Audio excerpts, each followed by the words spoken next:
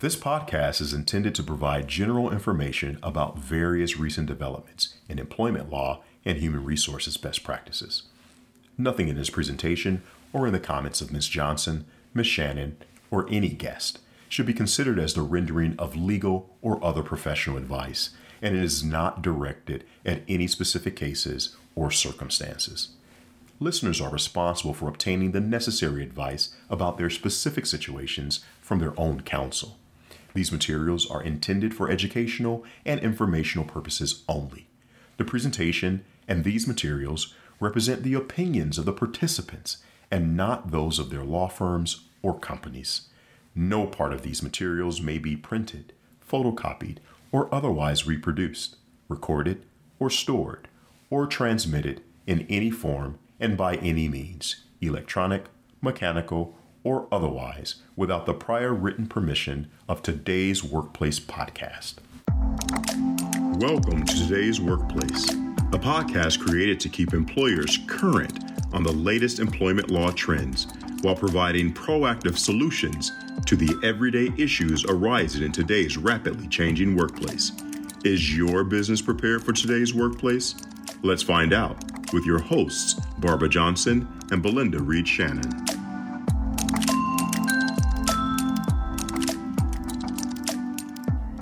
Season 1 of Today's Workplace addressed the COVID-19 pandemic, but we know that there is another pandemic that this country is experiencing. It's a pandemic of racial injustice. And arguably, this pandemic has been going on for hundreds of years. But last year, because of the tragic murder of George Floyd and a video of a Black man who died with the foot of a white police officer on his neck, the world paid attention. Within days, hundreds of corporations issued statements promising to support Black Lives Matter to do better. These are the same corporations that have had diversity and inclusion programs for years and have pledged their support of diversity. Billions of dollars have been spent on consultants for decades now, but what have the results of these efforts been? There's been improvement in some areas, especially with respect to women, although there is a long way to go. But overall, we can all agree that most of these efforts have fallen way short in terms of making real and sustainable progress.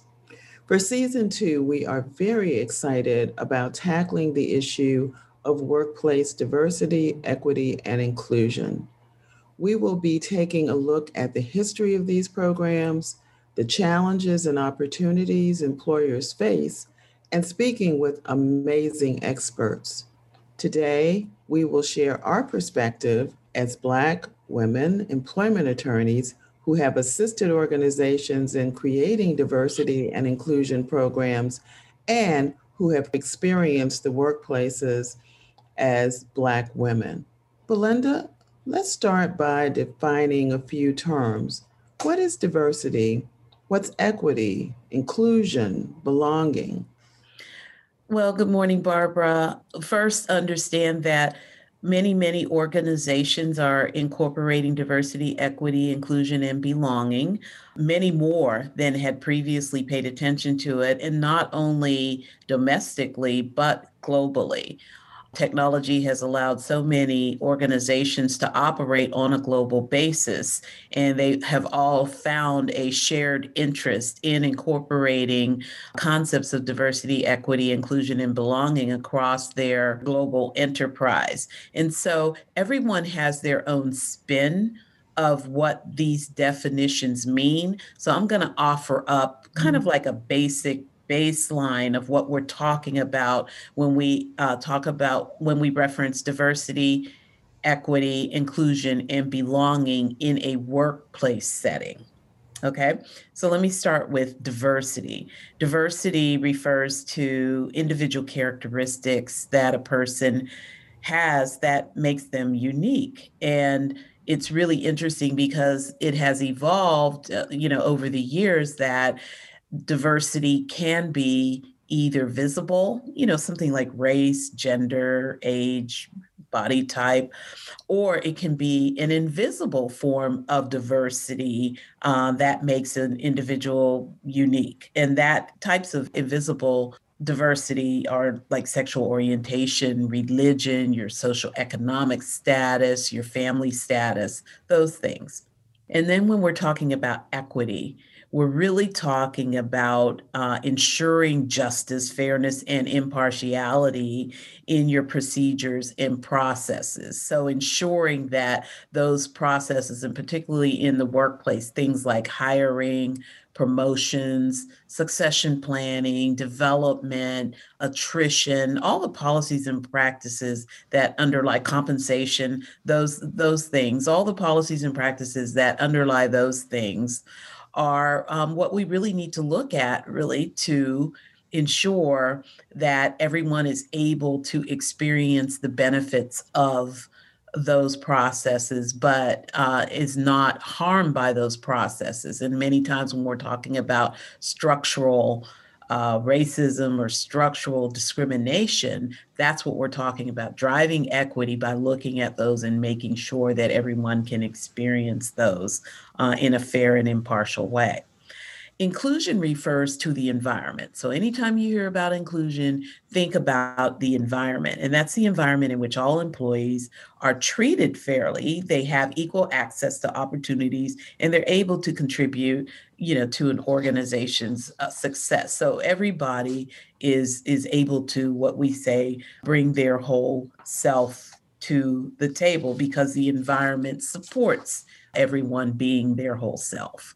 And then this concept of belonging is one that has come to the forefront over the last couple of years. And belonging is about ensuring that everybody feels secure. Inclusion is about the environment, and making sure, that the environment is good. But belonging refers to the feeling of security and support. Everyone feels accepted, they feel respected, and it's basically means just being accepted and included by those around you. So, again, those are the basic definitions of all of those, and every organization takes an additional step to really define it according to what works for their organization. They define it along those lines, but they have their own wording that they enhance that definition with, and they put it out there in front of the entire organization and all of their external stakeholders like shareholders and community partners, because they want their organization to have a shared just understanding and a shared language around these terms. Most organizations started their D&I programs out of a need to comply with federal or state laws, whether it was the Title VII of the Civil Rights Act of 1964, Section 1981, the Americans with Disabilities Act, the Office of Federal Contractor Compliance Program regulations that require affirmative action. There was a compliance focus. The corporate approach has been evolving since then into a business strategy. And Belinda, what has been your journey as far as helping employers in this space? Yeah, so I basically, and you'll find that so many diversity, equity, inclusion, and belonging professionals and experts, they come up through one of, a few different channels. And I particularly came up through the compliance channel because I started out as a management side employment attorney. And in doing that, you do learn a lot about some of the laws that you mentioned that were put in place by governments to drive, to drive more equality in the workplace and to make things more even. And so that was the very earliest start. But I will say following a compliance pathway really just establishes the bare minimum of what an organization is finding that they could or should do. Because, as this concept of diversity, equity, and inclusion has evolved in the workplace, businesses have determined that, hey, this is a business strategy. And so they make sure that they respond in a way and that they approach their programming in a way that meets the legal requirements. But then they go beyond that in certain ways as it relates to the type of work environment that they have to build, how they ensure employees feel like they are belonging, because enhancing that then delivers benefits to the business success that diversity, equity, and inclusion has been proved to be able to do. But one of the other pathways to becoming someone who is expert and can guide an organization in diversity, equity, inclusion, and belonging are those individuals who have started out their careers working in the diversity area, or individuals who have some type of organizational behavior or organizational development background. We also have seen over the years that there are individuals who start out on the business side in a professional and leadership role in some of the business related functions. And they then take an interest and they understand how to use diversity, equity, inclusion as a business lever. And so then they move over into leading that organization or leading that function for an organization, because they understand they understand the business so intimately that they can really support integration of the concepts of diversity, equity, inclusion, and belonging in all of the business functions. And they can speak the language very fluently on both sides, on the business side and on the diversity side. And so there's a number of ways that individuals get there. My way was just being an employment attorney that took an interest in then really helping the business, not only providing advice to the business, but helping the business build the type of practices and processes that would create a greater diversity in the workforce, an inclusive environment,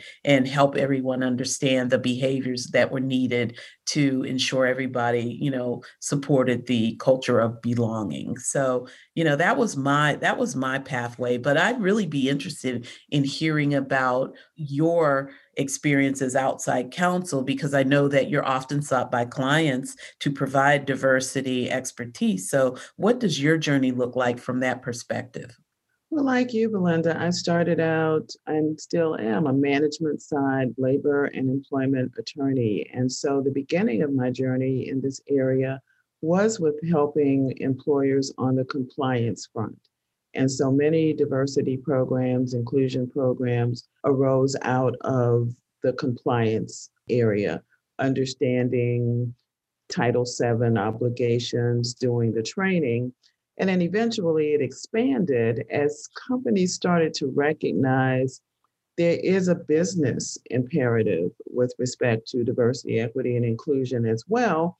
And so companies started hiring diversity officers, looking at numbers, and started to doing training, unconscious bias training, lots and lots and lots of training. But candidly, I became really frustrated with what I viewed as a check the box kind of exercise. It was a matter of almost form over substance. The leadership of the organization didn't really understand diversity and what it meant and the importance of treating it, developing strategies as opposed to hiring someone and saying, you go off and you fix this for us. And so I actually had stopped assisting employers. But recently, especially because of the events of last year, I am really reinvigorated, if you will, because I think employers recognize now that something has to change if we're going to have some sustainable movement when it comes to this area. And why? The reality is we're in a race for talent. And by failing to embrace diversity, equity, and inclusion and removing those barriers that allow people to really excel at work and contribute to your workforce, you're losing out, on tremendous human potential. And Can I underscore that point that you sure, just made for a quick minute? sure. I recently read some information and research that said 2/3 of job seekers today rate diversity, equity, inclusion, and belonging as one of the most important aspects that they measure an organization on in terms of evaluating whether they want to join that organization or not. 2/3. And so like I said, to underscore your point that you cannot win the war for talent unless you do have impactful diversity, equity, inclusion, and belonging integrated into your organization. So I didn't mean to interrupt. No. And just as a little teaser here, in season 2, we are going to have speakers who are going to talk about generational differences in how people view diversity, equity, and inclusion. And it's fair to say that many millennials have a very different view than baby boomers like myself. And so understanding those generational differences will also assist employers in putting together programs that work. But as I said, I'm truly reinvigorated. I've been working with a number of different companies, particularly with their leadership, because you got to get the leadership on board. I mean, one of the knee-jerk reactions I think many companies had was to got to find a diversity and inclusion professional, got to find a person. Well, that's going to be helpful, but the change starts with the leadership. Absolutely. Yeah. So what did the social justice and reconciliation events of last summer, how did they change the way organizations respond and approach to diversity and inclusion? What are you saying, Belinda?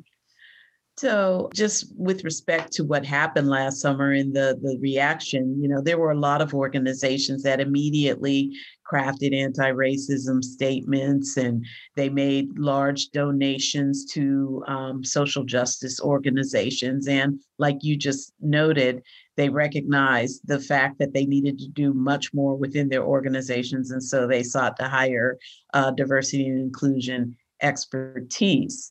One of the things that I noticed as an expert already in that space is that I saw organizations responding more to this as something you mentioned and that I mentioned also, responding more to this as this is something that can actually not only impact their business if they're silent or don't engage in these programs in the appropriate way, but they also the companies recognize that they are missing out, and that they are missing out on an opportunity to really leverage diversity and inclusion as a way to get to business success. I mean, I remember, at the start of my career that there were so many research articles and the like out and so much time spent on, quote, establishing the business case for diversity. And now you don't hear that, you don't hear companies or organizations spending a lot of time on evaluating the business case. In other words, trying to figure out should we do this or why should we do this?